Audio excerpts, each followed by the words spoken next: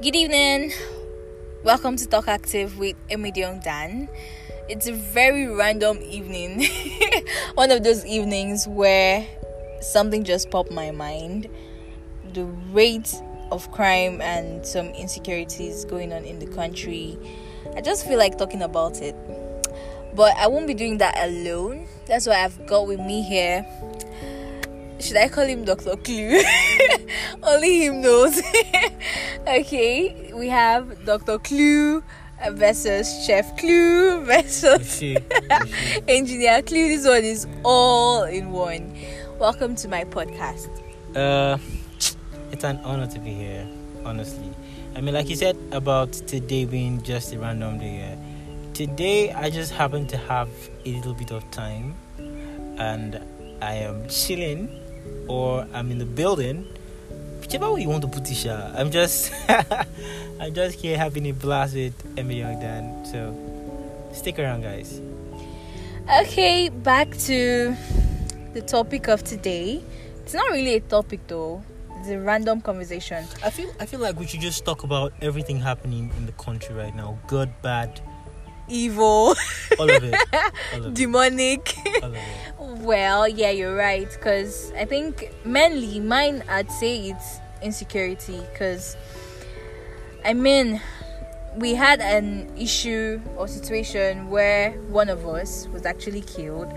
By saying one of us, that's the female gender. It affects me as well. Her name was Inyobong Umoren. She was being killed by an unknown, not the unknown gunman that we are talking about anyway, but she was being killed trying to seek for a job.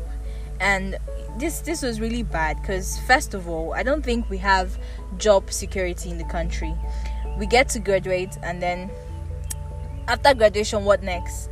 We just end up seeking for jobs. Most of the times, jobs that are not even secure, jobs that don't even have a situation in the first place. By situation, I mean they don't even have a particular place where that job is being carried out. It's just a random job for someone to go get themselves in trouble. What do you think?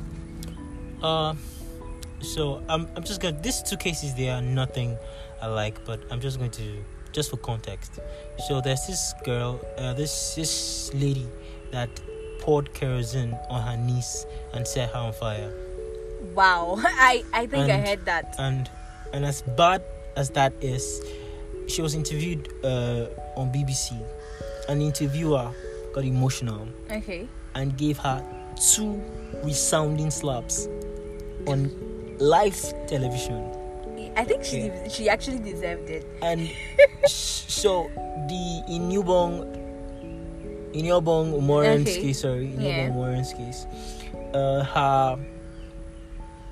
her assailant, the person who killed her, the murderer, was caught, and what the official statement is, they are still carrying out investigations and all of that. But he was interviewed a few days back, and almost, if you're in Nigeria, you know how the police system do. So we're not going to all the nitty-gritty, but we'll just talk about the welcoming party. Yes. That night where you stay for police station, they can't beat, they can't mama where they go mama you, and they go beat shege. If you do it, you will talk say you do it. If you don't do it, you will talk say you do it. Yeah, you're right. They don't feed you.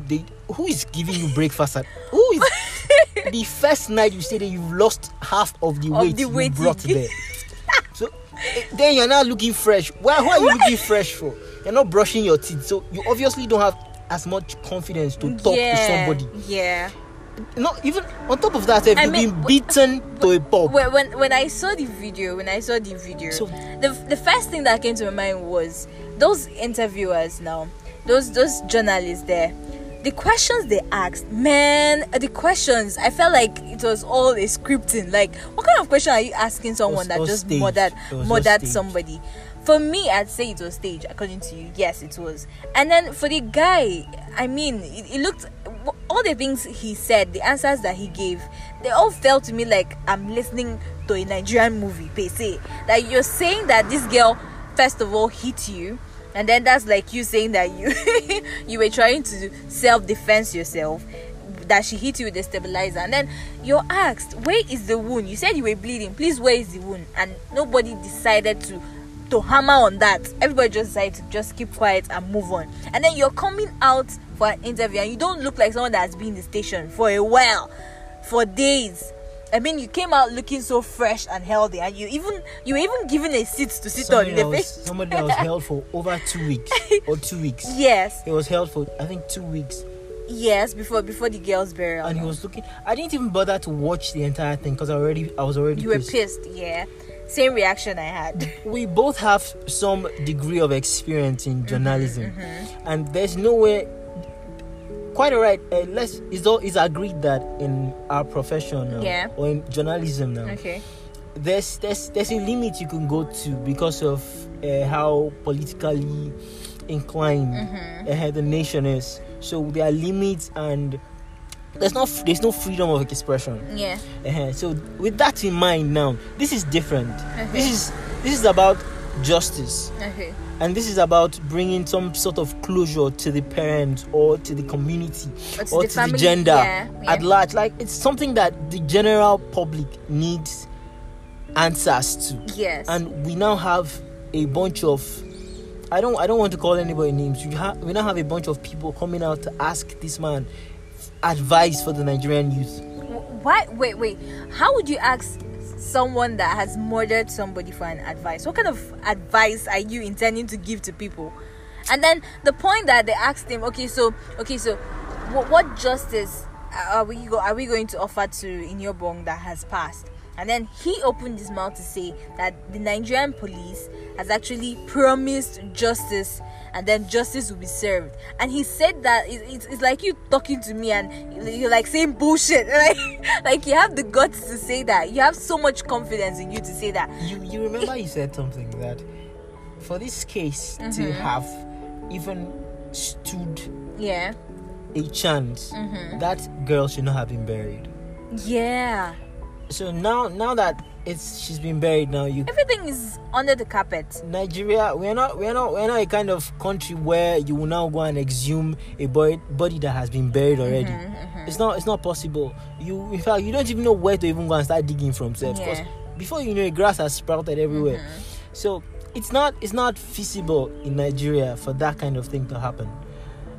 This situation is sad. It's sad. There are so many cases like this that are out there, and our leaders are practically there's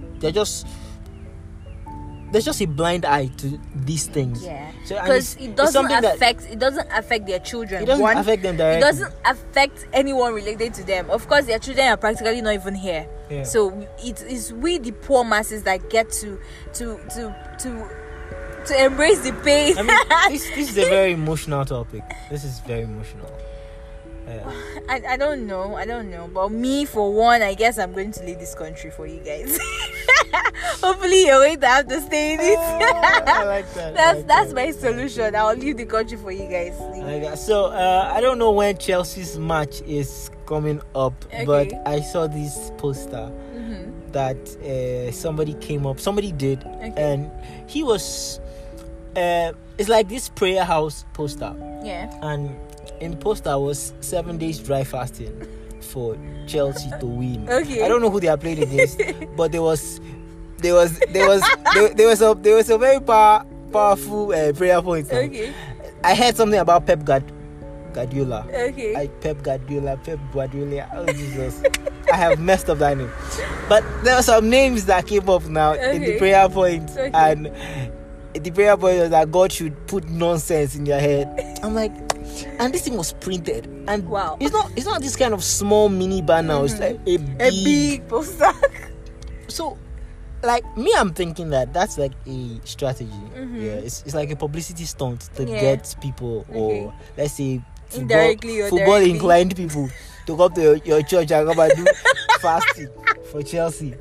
And let's see the people that are obviously going to stake now that Chelsea will win. You just talking about churches, though. I don't want to be critical or whatever, but right now I think that the country with churches, we have so much of default right now.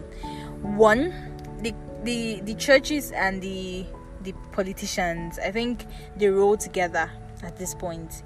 The churches or the church leaders, they roll together. And then if you look at the country Nigeria right now, I feel like we have more churches than than we've ever had in the last few years. I know, yeah. But with the more churches that we have, things are still getting worse and worse every day.